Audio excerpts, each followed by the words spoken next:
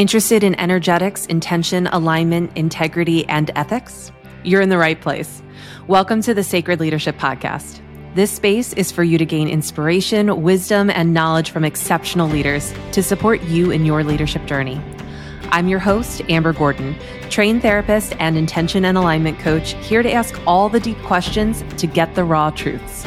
Settle in, take a breath, set your intention for what you're open to receiving from this episode, because it is time to drop in.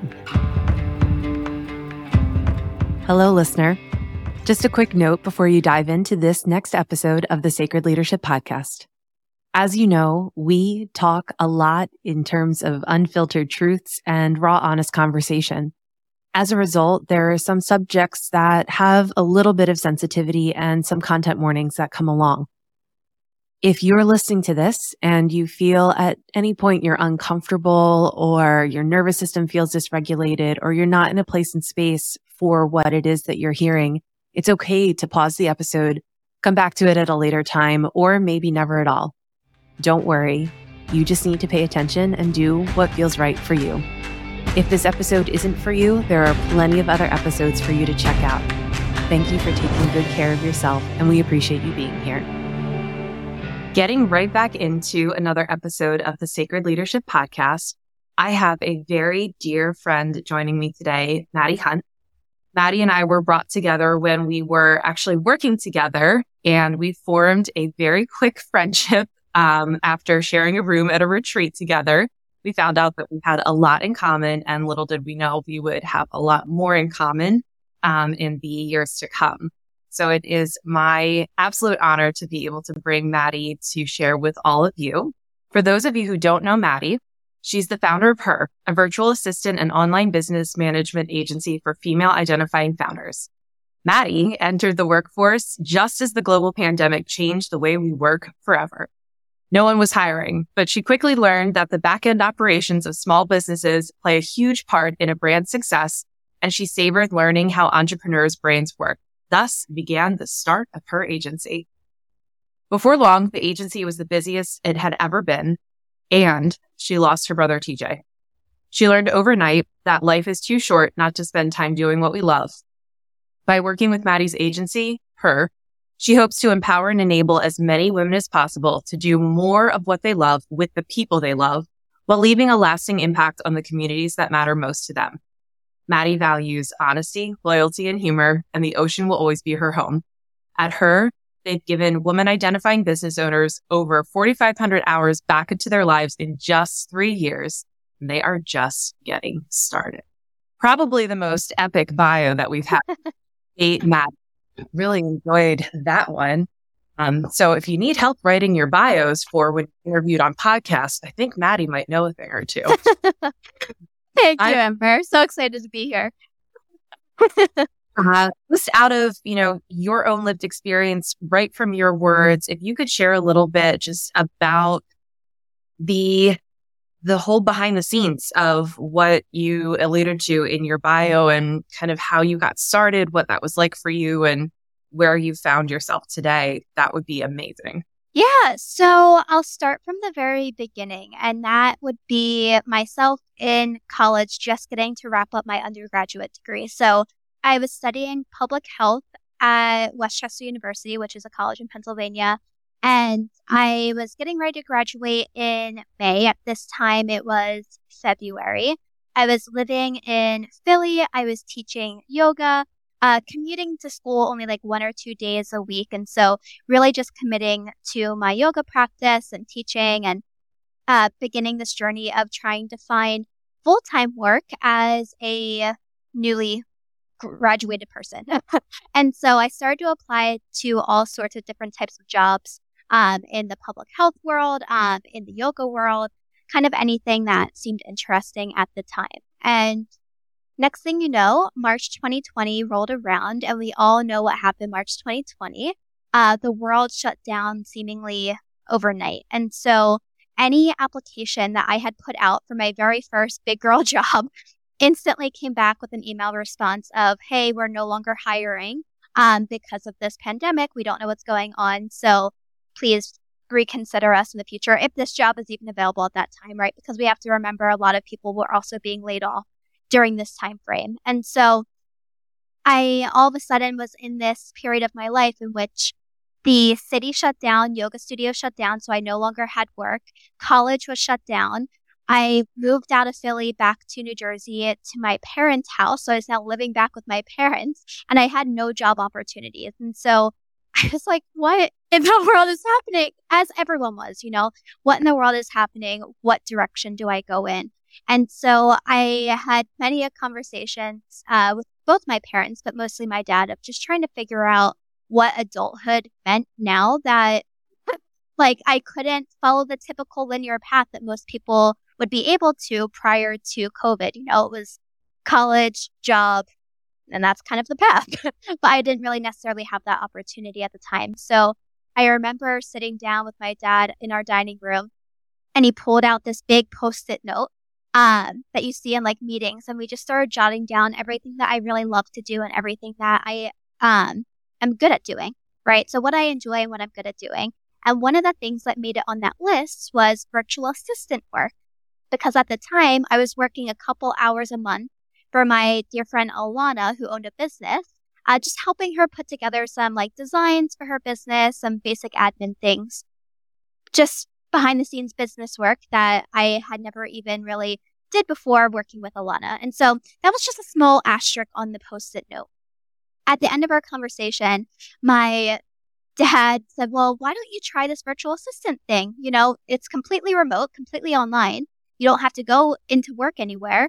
And so that's really where I began my journey. I started to reach out to clients, cold emailing people saying like, hey, any chance you need a virtual assistant? And I was lucky enough to be able to receive my first clients that way and then just grow incrementally over a period of time. We grew very quickly because of the dedication that we have for our clients and the support that we provide them.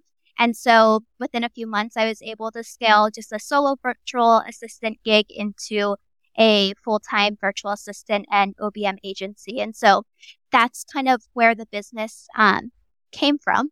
A long-winded story for how the business began. Now, in my bio, it did mention that my brother TJ had passed away during kind of the midst of that, right? So TJ, which we'll talk about more, passed away in June of 2020. So to go through the time frame again, I started the business of virtual assisting March 2020, scaled upwardly, bringing on team members between April all the way through June. So we scaled upwardly from there. And then June is all of a sudden when my world came crashing down, when my brother died. And we can talk about what that journey looked like. But that is where that event happened in like the period of this entire transition. Yeah. And Maddie, and I have formed a friendship, and in full transparency, which is one of the things that's really important to me, but also really important in what I share with you all on this podcast. Maddie was the person who really helped hold my hand and walk me through how to navigate life with sudden loss. Both of us lost our loved ones very unexpectedly, very suddenly, and in a way that we were completely in the middle of life, in the middle of living, in the middle of everything. And then all of a sudden, like this huge trauma occurs, this huge tragedy occurs. And for me, there was really like no one. I didn't know what to do. I didn't know how to still do my job, because with the type of work that Maddie does and the type of work that I do, we're very client facing. So you have to show up and be able to ethically serve and hold space and be in a place where you can do that. And if you're not, you don't get paid. Like that's really what it comes down to. So really trying to figure out, what does that look like? How do I still work? How do I still maintain my integrity and my ethics? But also know that like I'm not okay. And I feel like that's a conversation that we don't really have a lot, whether it is the loss of a loved one or a pet or a miscarriage or any other type of loss that we go through. there's so many of us who are in these very unique positions where we're holding space for other people, and our jobs are solely based on our ability to show up and give our own energy. I had like no resources except for Maddie. And so that was what we really talked about being able to have a conversation around today. And so to be very specific about that, Maddie, you being the one that went first, right? And that's a lot of leadership is about going first. And sometimes we pick it and sometimes we don't. You being the one that went first, what did you learn in those initial months after your loss and running a business and being a leader and being someone who holds space and at that point had a small team? Yeah. So what I learned in relation to leadership and business ownership was really the practice of grace. I have always been someone that really pushed through for work, whether that be work as in like work for my business or schoolwork or work that you had to do for extracurriculars, growing up. I was always someone that pushed through despite the circumstances, just because that was, well, I thought my innate nature, right? We just continue forward no matter what's going on. I now realize that's more my upbringing than innate nature. But so as I was processing the loss of my brother, I came face to face with the reality that trauma brings, which is, for me, memory loss.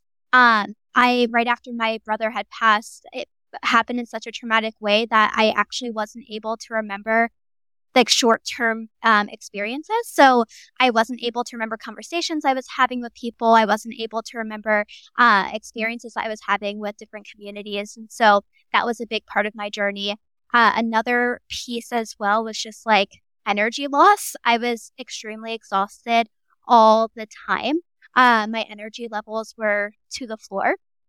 And then lastly was just like spontaneous bursts of extreme sadness, which comes with loss as well. And so all of those different items really forced me into this period of needing to take a step back from my business, which in hindsight, I can be grateful for, because if it weren't for those physical symptoms, I don't think I would have given myself a break. So to kind of move forward from there, I said that something I learned was to have grace. At first, it was forced. And through taking that break, I was able to learn how to be gentle with myself amidst a very difficult period in my life.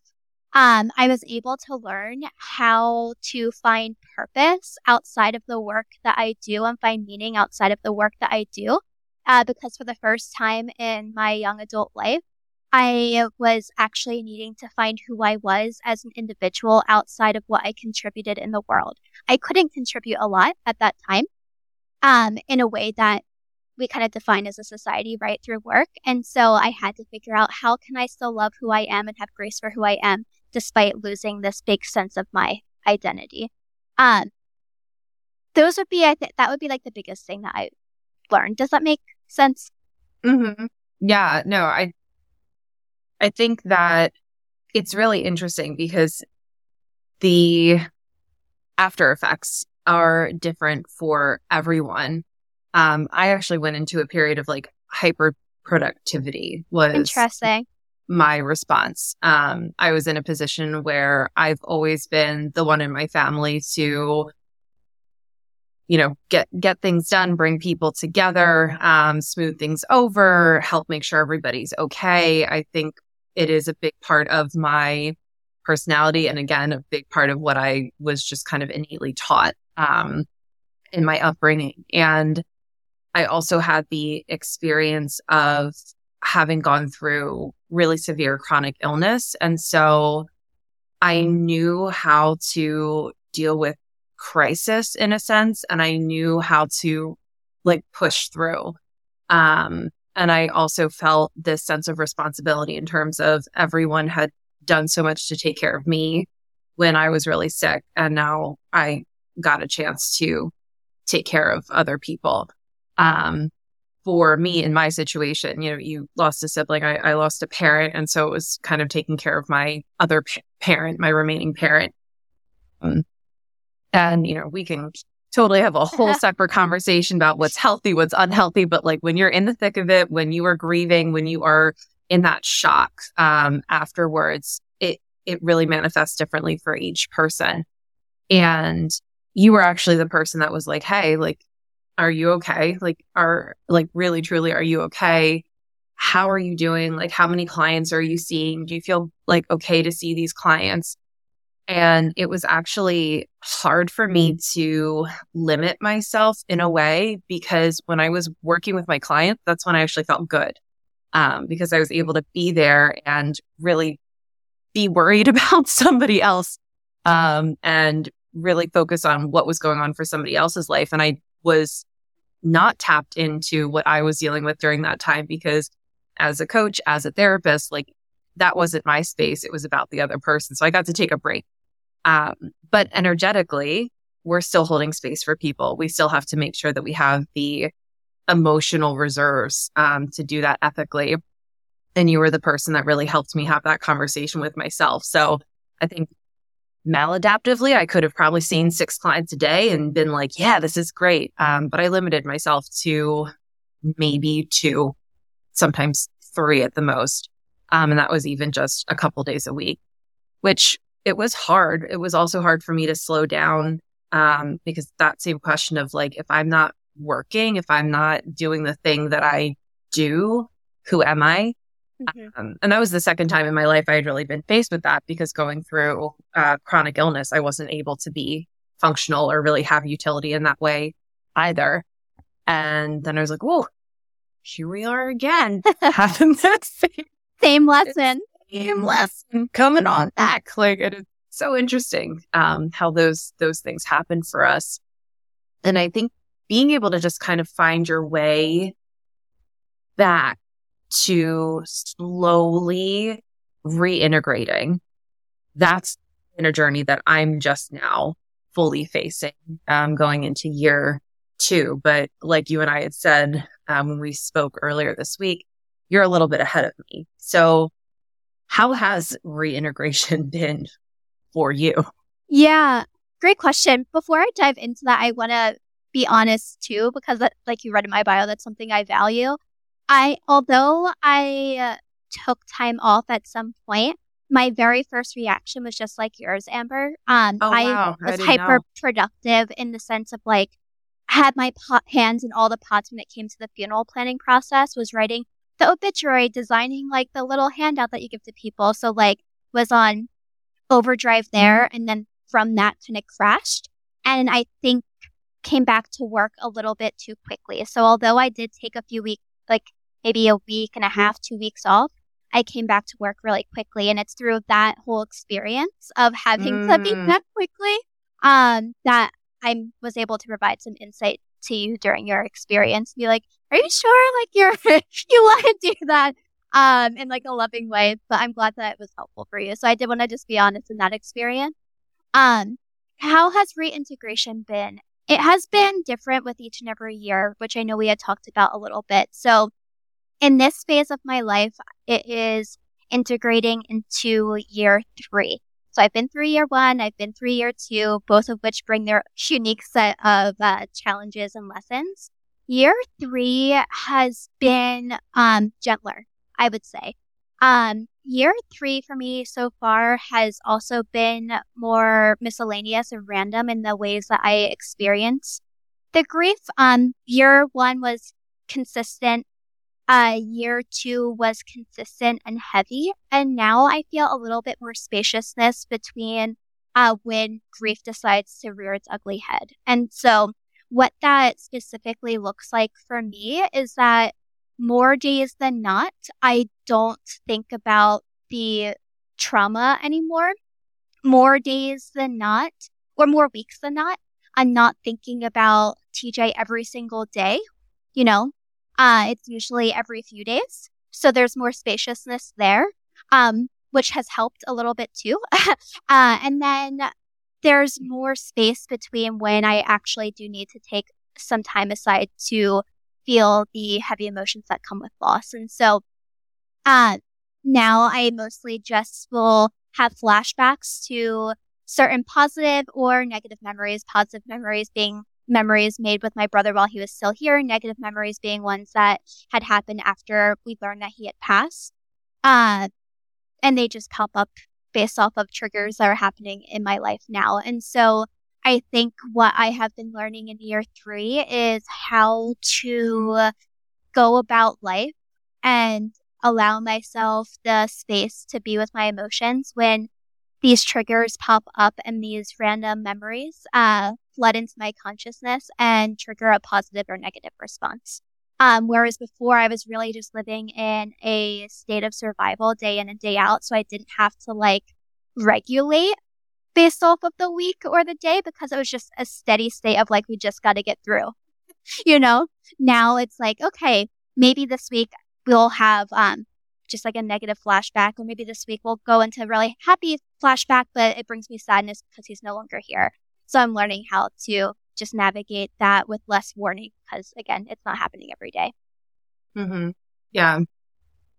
And the other thing that you and I spoke about is the fact that there is this weird expectation of only getting a year. Oh my gosh. Yeah.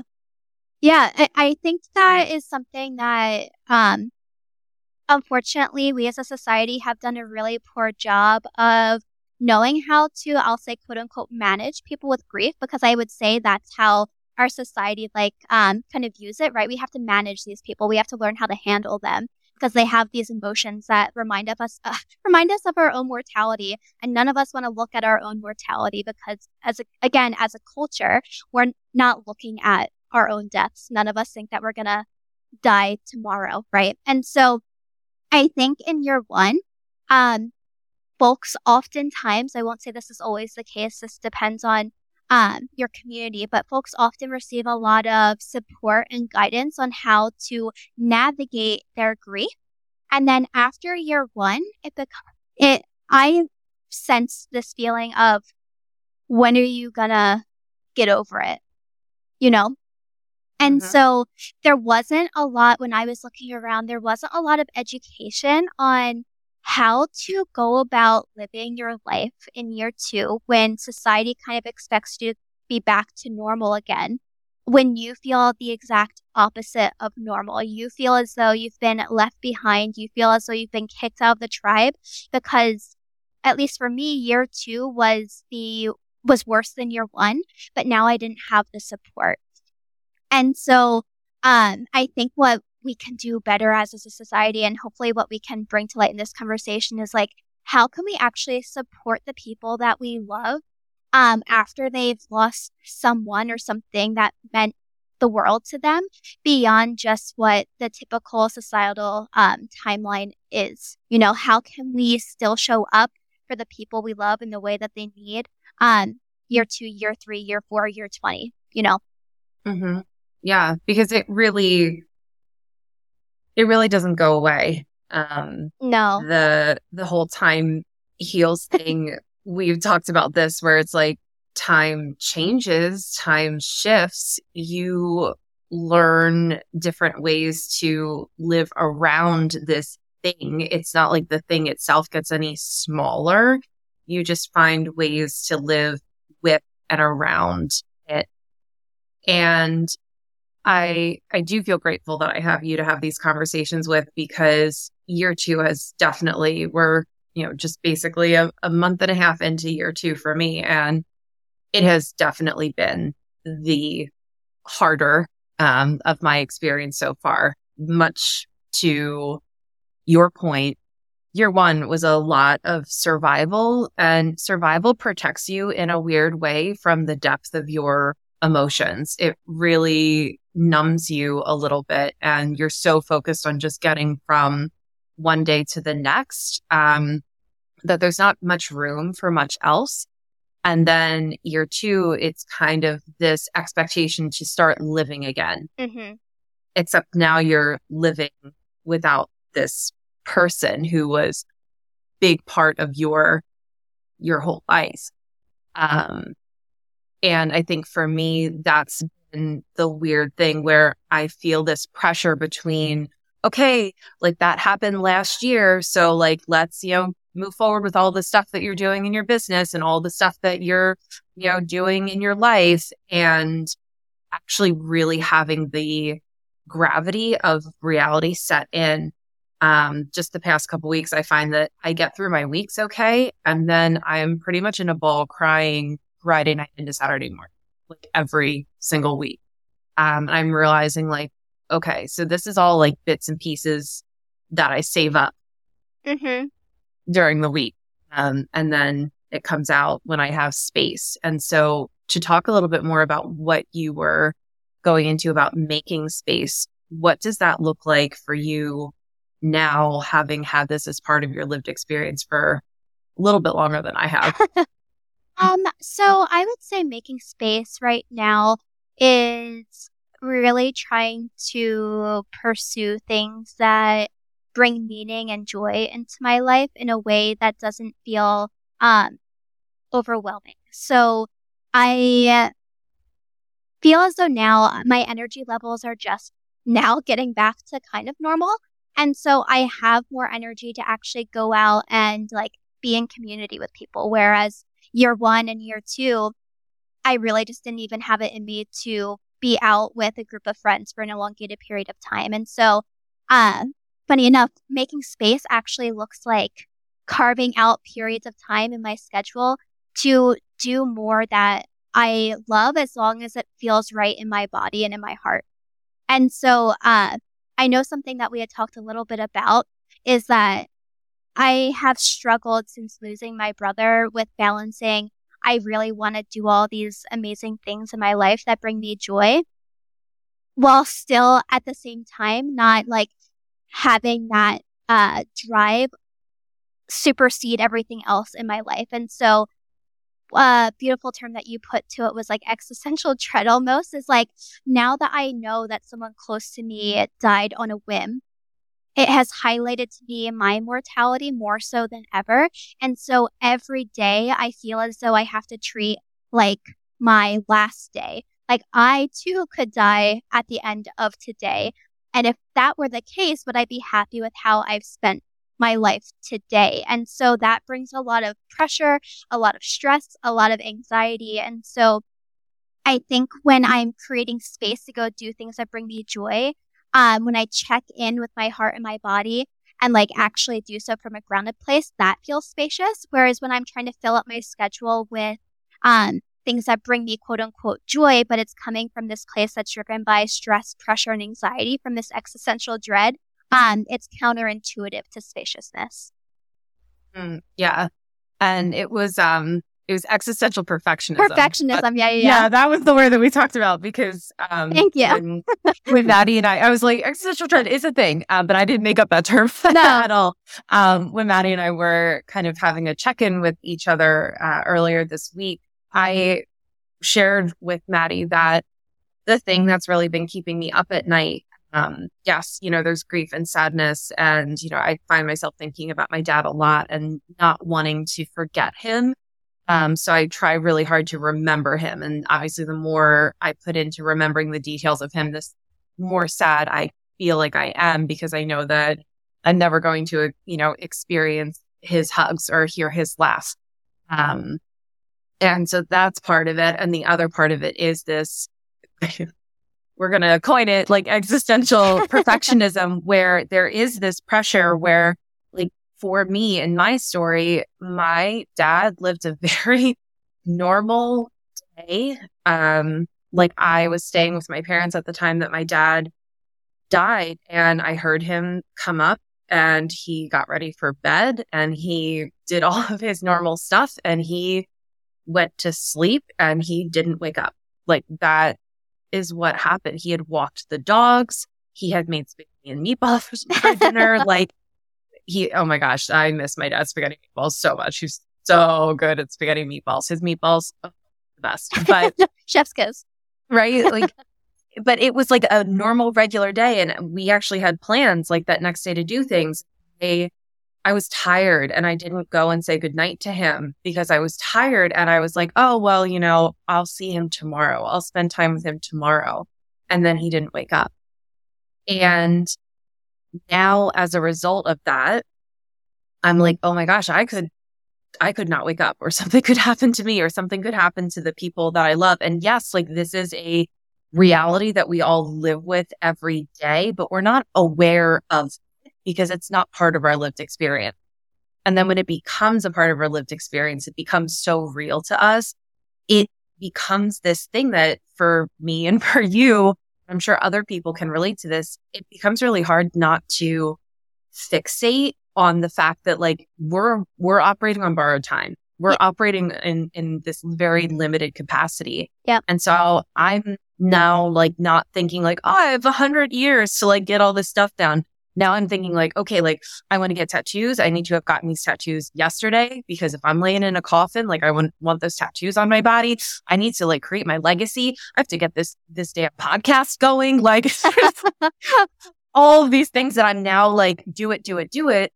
But then I'm overextending myself and I'm not creating space for me to really be present and really be in the grief that's coming with year 2, which is resulting in a lack of sleep in the evenings, which makes everything so much harder and that much more emotional. Yeah. And you were saying that you can definitely relate. Yeah, definitely. I think that, so for me, I didn't know this was not normal, but we have had a conversation about this. Ever since I was little, I just like thought and knew, not in like a way that would freak me out, but just like my body was like, yep, that's it. Like I was going to die young. Like just like knew it for sure that my life was going to be shorter than most people. And so growing up, like even all the way through until TJ died, I would never say that I was like scared of death or like never would say that I was ruled or my life was ruled by that idea of death, but just like had this sense of knowing and peace surrounding that, knowing that like my time is limited here. So I've always had this sense of like trying to be more purposeful and intentional with my time, but it was in a way that was more level because again, it was like this inner knowing that brought me kind of peace, as weird as that sounds. And then TJ died and you've even said this to me before, like maybe that message wasn't for me, it was for him. Like I was not the one to go early, it was him. Potentially, no one knows the plan. But this used to be steady, like feeling of, okay, like my time is ending, let's be intentional, like skyrocketed into let's make the most of every single freaking minute. And so with that comes burnout. And that only exasperates the grief too, like you were saying. So when you're exhausted mentally, physically, and emotionally one day, it circles back around and kicks you in the butt worse the next day when grief comes knocking on the door. And that was definitely my experience, like every single day, year 2.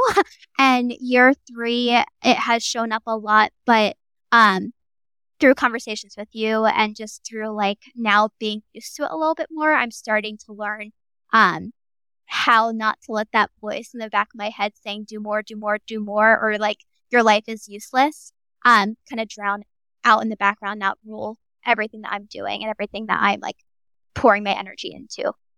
Mm-hmm. Yeah.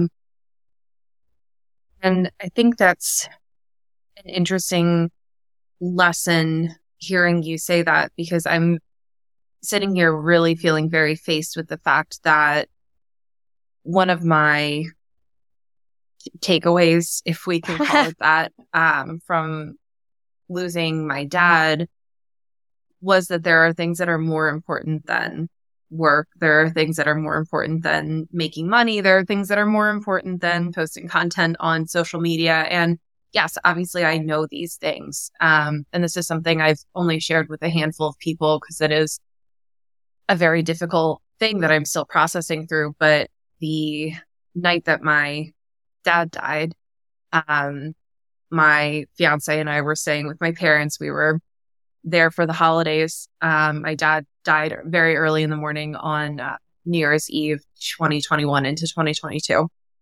And my dad had made spaghetti and meatballs for dinner. And I had a chance to see a client, like literally right at dinner time. I think it was like a 6:00 client.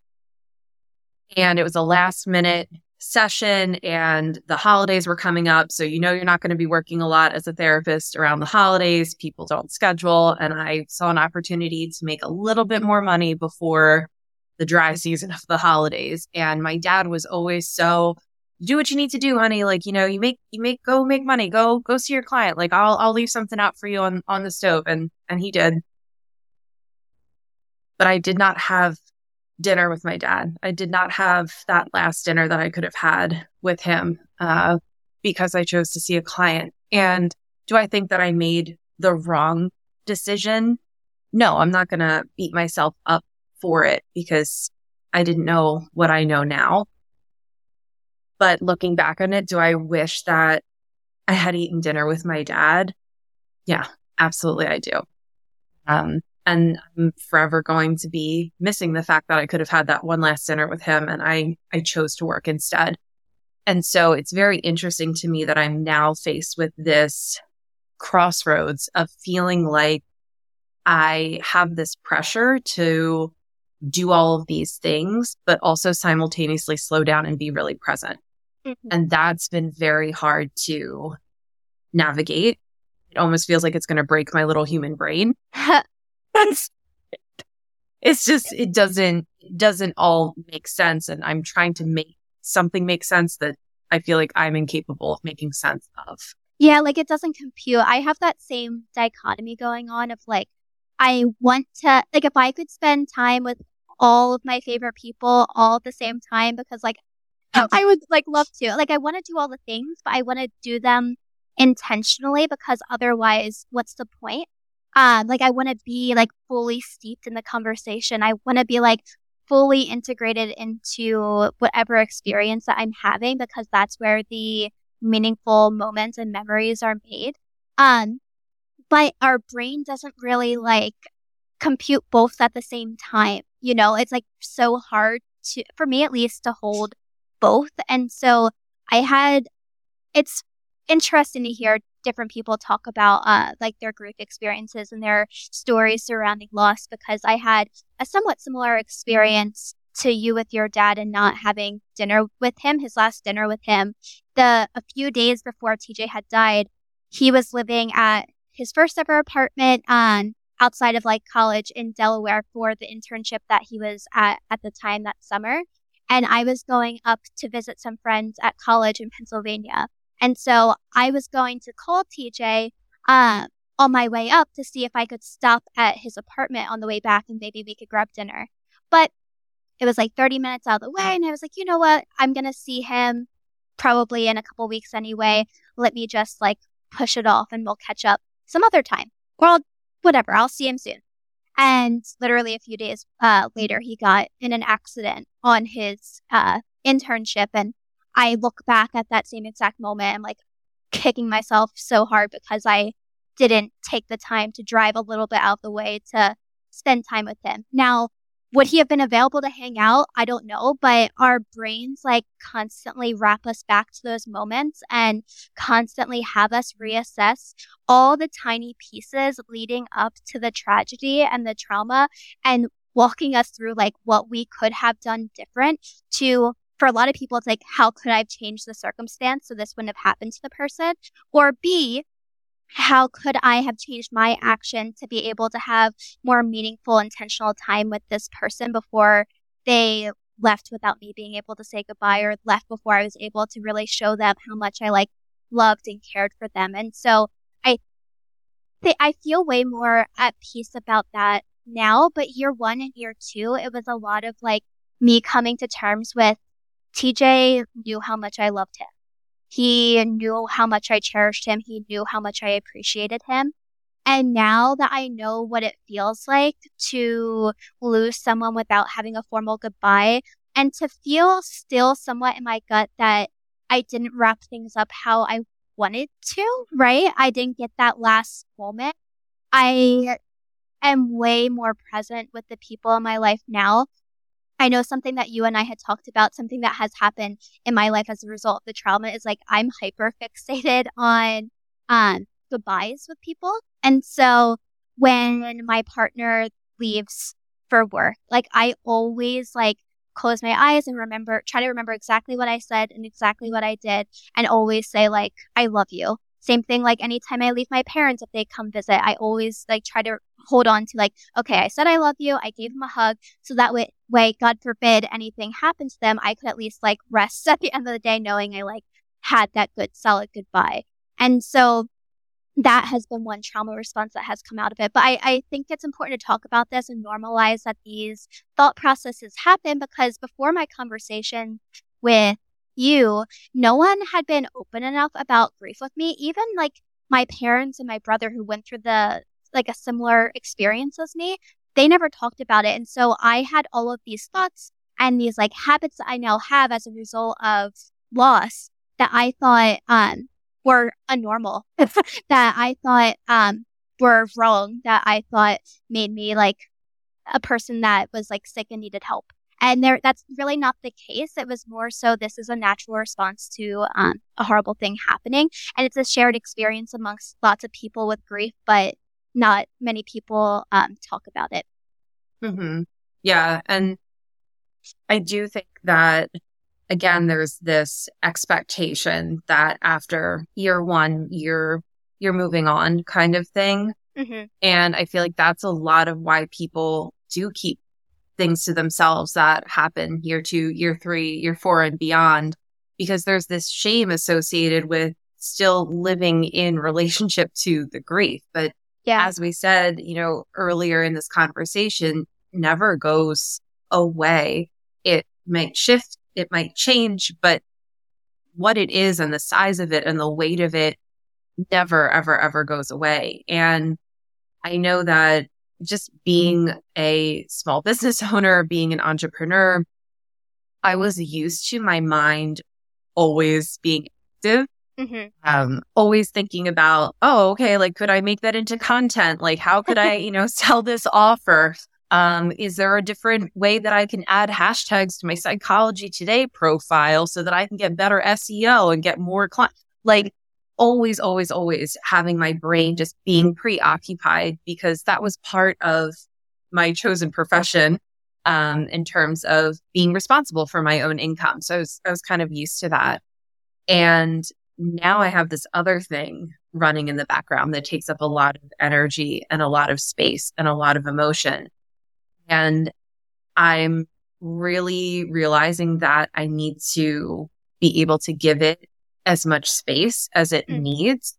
And I can't tell it to be smaller, because I'd prefer to focus on the things that I normally focus on, like planning content strategy and, branding colors and whatever the heck else, I got on my to-do list for that time. And this is where I feel like this conversation is a little bit unique for you and I. And I'm sure a lot of people listening to this episode, because of being responsible for our own income and maybe not feeling like there is an option to take the time and space to fully grieve.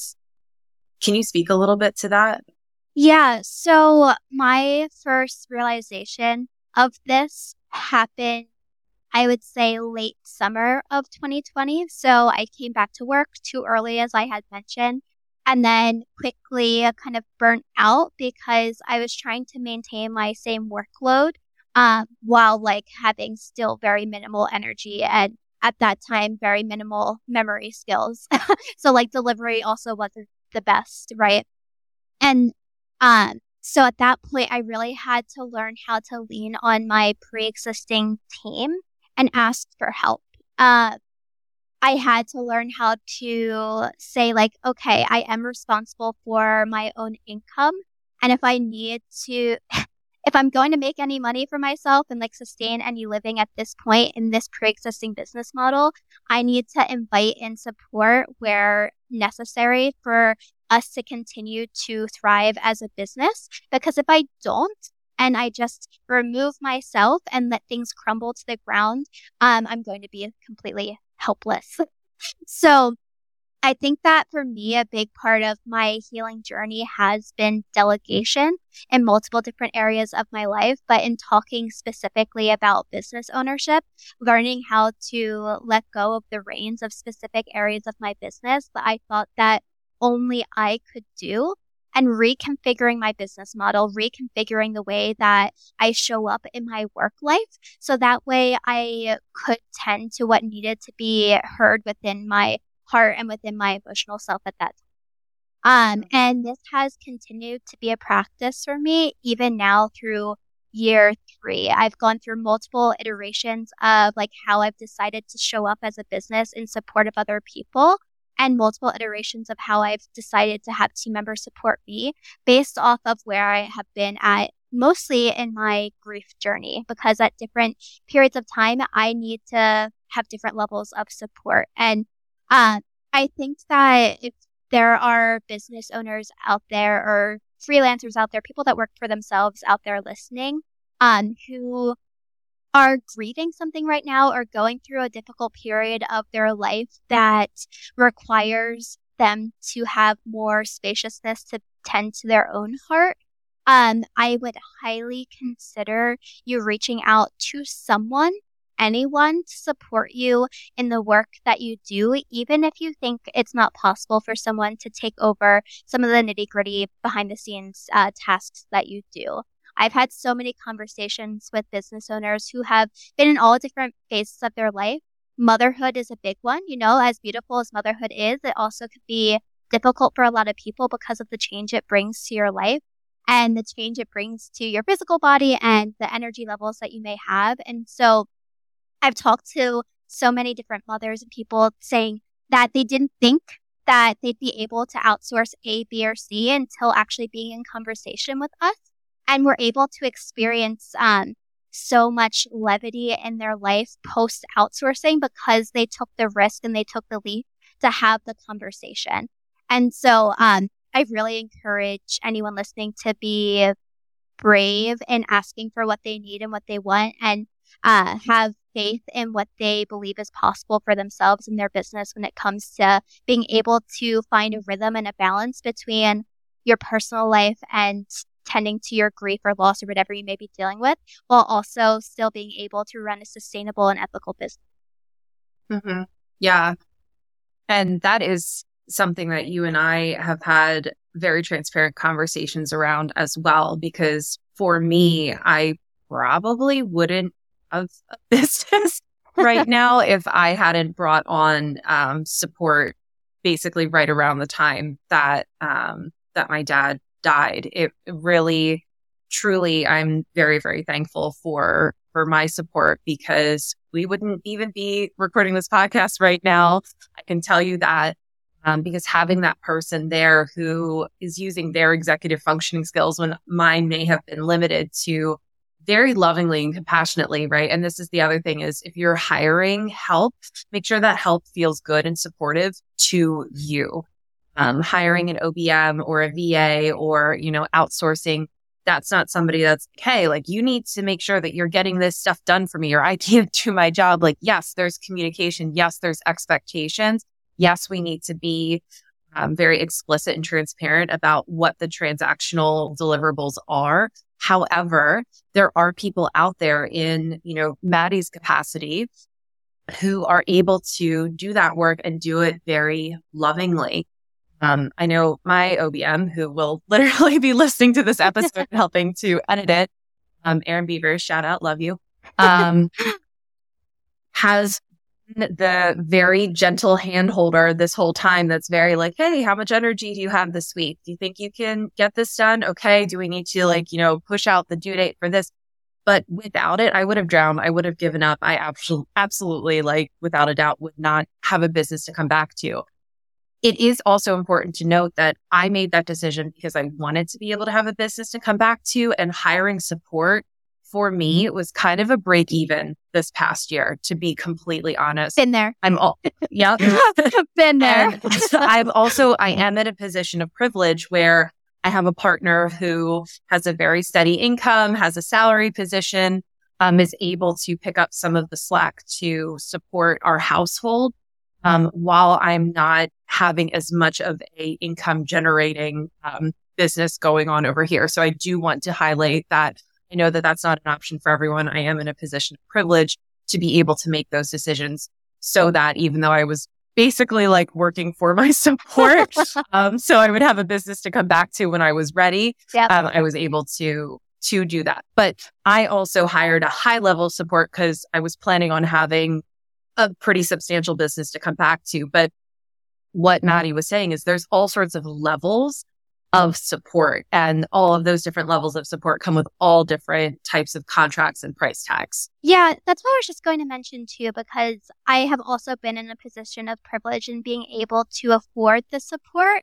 But for people listening that might say like, I absolutely cannot afford to do so, and you've gone through the numbers, because there are people that say that and never like actually, they don't have a good relationship with their finances in their business, right? And so you don't know what's actually coming in. So first, go through and actually see like, oh, maybe I do have a few extra $100, like have someone help. That's the first thing. But if you do that and you're like, I just don't have any extra to spare, there are so many different arrangements that you can have for free, right? So there might be a huge cheerleader of your business, someone that really supports your work and loves the content that you create, that would jump at the opportunity to learn from you and support you in an energy exchange. So see if there's any way that maybe you could do like a work trade or like an energy exchange. Maybe someone comes in a couple hours a month to help you with writing captions for Instagram in exchange for, let's say you're a massage therapist, in exchange for like a free massage every month. So if you don't have financial resources, you have resources in other ways in which you might be able to receive the support that you deserve and that you need. So sometimes we just have to be a little bit creative in how we structure that. I actually really love that you highlight that, because one of the other ways that I've also been able to leverage support this year is I have a really good friend who has a pretty well-known Instagram account. Marissa is over at Little Bent Up Broken, but a lot of people also don't know that Marissa is a pretty amazing powerhouse when it comes to creative consultation, Canva, like all that kind of stuff. And her and I have been able to do a trade. So that's been a way that I've been able to outsource, because what takes her like 2 minutes on Canva, or would probably take Maddie 2 minutes on Canva, be there clicking around for like 2 hours, because that is not my zone of genius. So that's where like I would reach out to, Maddie or Marissa or something like that and be like, hey, like, what do I have, that I can offer you? And I think also, making sure that even if that's not maybe the direct way that you can have an energy exchange, maybe there is actually like you get a massage twice a month, right? And maybe you're actually able to barter with your massage therapist. So you're getting that. And then the money that you were paying for your massage, you can put towards hiring help for your business. Like, get creative. Yeah, I love that too. And something I just want to circle back on that I didn't realize I didn't touch on that you had mentioned is like finding the right support. And I think that's especially key when you are someone that is grieving or moving through an especially difficult period of your life.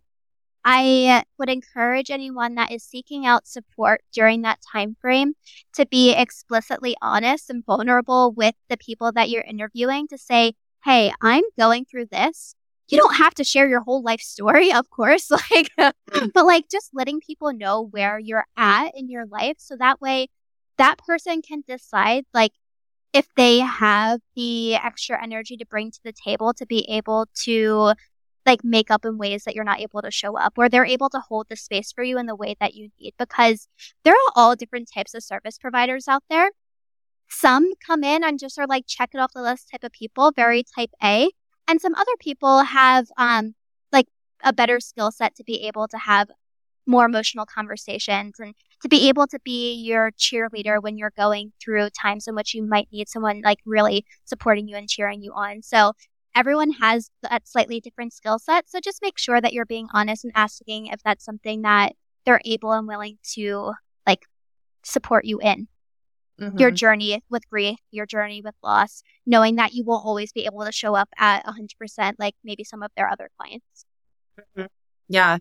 And that really takes me to a point that I think is important to make about ethical leadership, because when we are hiring, we are responsible for the people that we're hiring. And so that doesn't mean that, you're being transparent with somebody about like, hey, this is, where I'm at in my life. And then you get to like go and trauma dump all over your VA because, you're having a rough week and they happen to be the person that like has to check in with you, once a week. Like if you find that you're like, your VA is the person that you're like processing your grief with, like maybe that's the time to go get a therapist. Maybe that's the time to go get a death doula or a coach, right? There's lots of other different types of support out there. So that consent absolutely does go both ways. And so when you're making sure that somebody is able to hold space for you and they have the capacity, right? We're not basically saying like, hey, you're my VA/therapist now because you signed off on this. No. It's just them saying, yes, I have the capacity to be trauma sensitive to where you're at in life. But that does not then obligate them to hold your hand and walk you through and process your grief. Like that is not ethical leadership whatsoever. And I know that all of us have seen service provider relationships where the person that is has hired the service provider has very poor boundaries, has very blurred boundaries. They're going through a time. And then because the service provider is contracted to help them, the service provider then maybe takes on more than ethically it is their responsibility to take on because they're trying to get around all the other stuff so that they can do their job. Yeah. And I think that, level of consent and also self-leadership and ownership of what is appropriate in those exchanges is important to highlight as well. Yeah, I love that you highlight that. And to like give a practical example too, what this has looked like for myself and my team, and this will look differently for everyone, but I think it's helpful to kind of walk through an example, is my team knows that I have lost my brother, right? And so that's just like an underlying like theme in kind of our work as an agency. It's really in our brand messaging. So they know that. And they also know that I never come to the table and say like, blah, blah, blah, blah, blah, this is happening today. And I'm just like, so going through it. I'm like never like crying on a call and just dumping everything on them. But they also know that there will be times in which I cancel a team meeting because I just need some extra space that day. Or they know that I'll take off on like the death anniversary and my brother's birthday each year, right? So they're able to hold space for that. And we don't need to have an extensive emotional conversation about it. I think that's where the self-leadership and ownership comes into place, right? Like I know that I need extra space on these days. I know if I'm feeling to this extreme on this random Monday that I'm not in a good place to show up for my team or my clients, and I need to communicate that. My expectation as the business owner, as the leader of the team, isn't, since I'm not in a good place, you must now hold it. I must hold it, but I need to create the space and the boundaries for myself to be able to hold it with grace rather than like hold it with destruction and just bury it down until it boils over for another day. Mm-hmm. Yeah. And, really that ties into a lot of doing your own work and being able to emotionally regulate, check in with yourself, actually know how you're feeling. Because I feel like that's a big thing that a lot of us come up against where like we weren't actually taught how to like check in with ourselves and like really know how we're feeling. And that is absolutely something I have really been learning how to do existing in relationship to such heavy grief and to be willing to be honest with myself about how I'm feeling. It's not like, oh, okay, I'm sad. So what? It's like, okay, I'm sad. This is present. Like what level is this sadness? Is this kind of something that I need to cancel my clients today because I'm going to be preoccupied and I can't really be present? Or is this kind of like little light sadness where I want to make sure that, I tell my partner I need some time by myself at the end of the day to, process or cry or whatever it is that I need to do.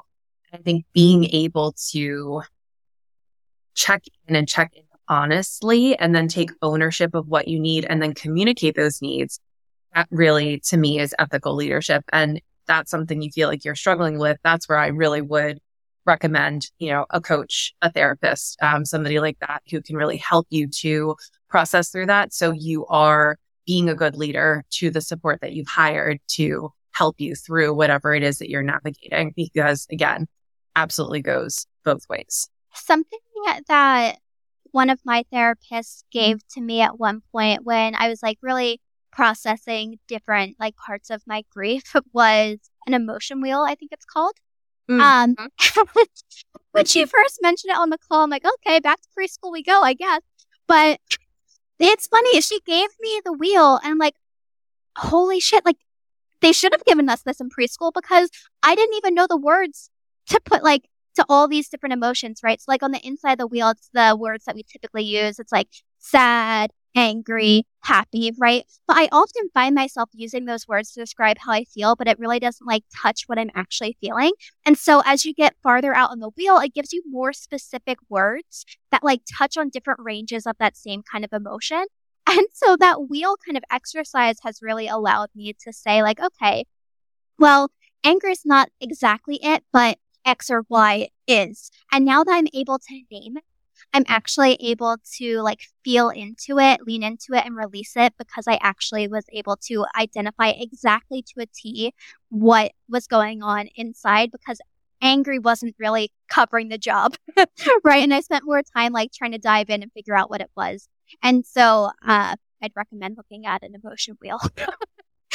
And you know what, y'all? I am going to link an emotion wheel in the show notes so you guys can all see what it is that we're talking about, because as a therapist, it is a really helpful tool. And I think that, just so you can have a visual of what Maddie's talking about and maybe utilize it a little bit for yourself. That is a really, really helpful one. So speaking about help and being helpful, if you are looking for trauma sensitive agency to work with, Maddie does know one. Do you want to tell us about that, Maddie? Yeah. So, my agency is called Her, and we are a virtual assistant and online business management agency. And we would love to support anyone that may be listening that is feeling really called to bring in support that understand or takes the time to understand them and their business so it feels truly nourishing at the end of the day. And like your investment is worth it, not just like, hey, I'm putting out content, I'm getting an ROI with like these sales, but also it feels deeply nourishing as a human and as an individual. So we currently have a few VA and OBM spots available for the rest of Q1 going into Q2. If anyone is interested in one of those spots and just wants to learn a little bit more about the specific work that we do and the specific tasks that we take off of our founders' plates, they can go to our website, which is www.hireher.biz.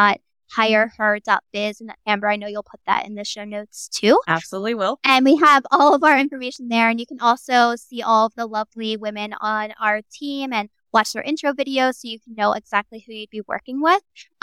If you want to talk specifically with me, you can always send me a voice note on Instagram. And our Instagram handle is @hireher.biz as well. Or you can fill out our interest form on our website, and then I'll send you a link to book a call, and we can chat about what type of support would be the best for you, so you could show up the best version of yourself for your business and for your personal life. Thank you so much, Maddie. And, for anyone who's listening, it is so important to me that the people that I have on this show are people that I know personally are ethical, are, in alignment, are practicing in integrity. So I give wholehearted endorsement for Maddie and her team because really are very, very, very compassionate, very productive and very useful service providers. So thank you for offering that for all of us to be able to take advantage of.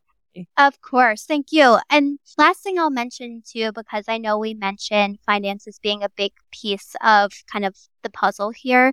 We just launched a whole free marketplace on our website with, I think, like free resources, you say.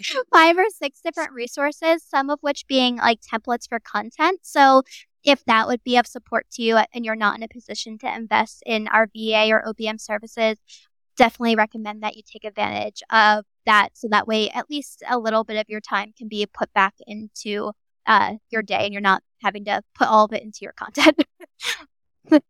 That's amazing. I love accessibility and I love that you guys offer that as well. Thank you so much for this conversation, Maddie. Thank you for your honesty, your openness, your vulnerability, all of your practical tips as well.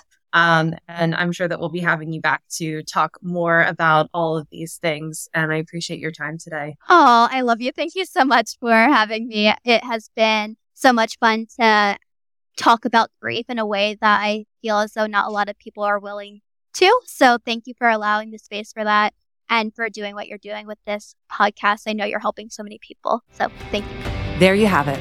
Another episode of the Sacred Leadership Podcast on the books. I hope your time spent here served you and nourished you. Join us every Tuesday for more honest conversations and powerful insights. Remember, exceptional leaders share the wealth. Send this episode to someone who would benefit, leave a review to let others know about the show, and subscribe so you don't miss an episode. Talk to you soon.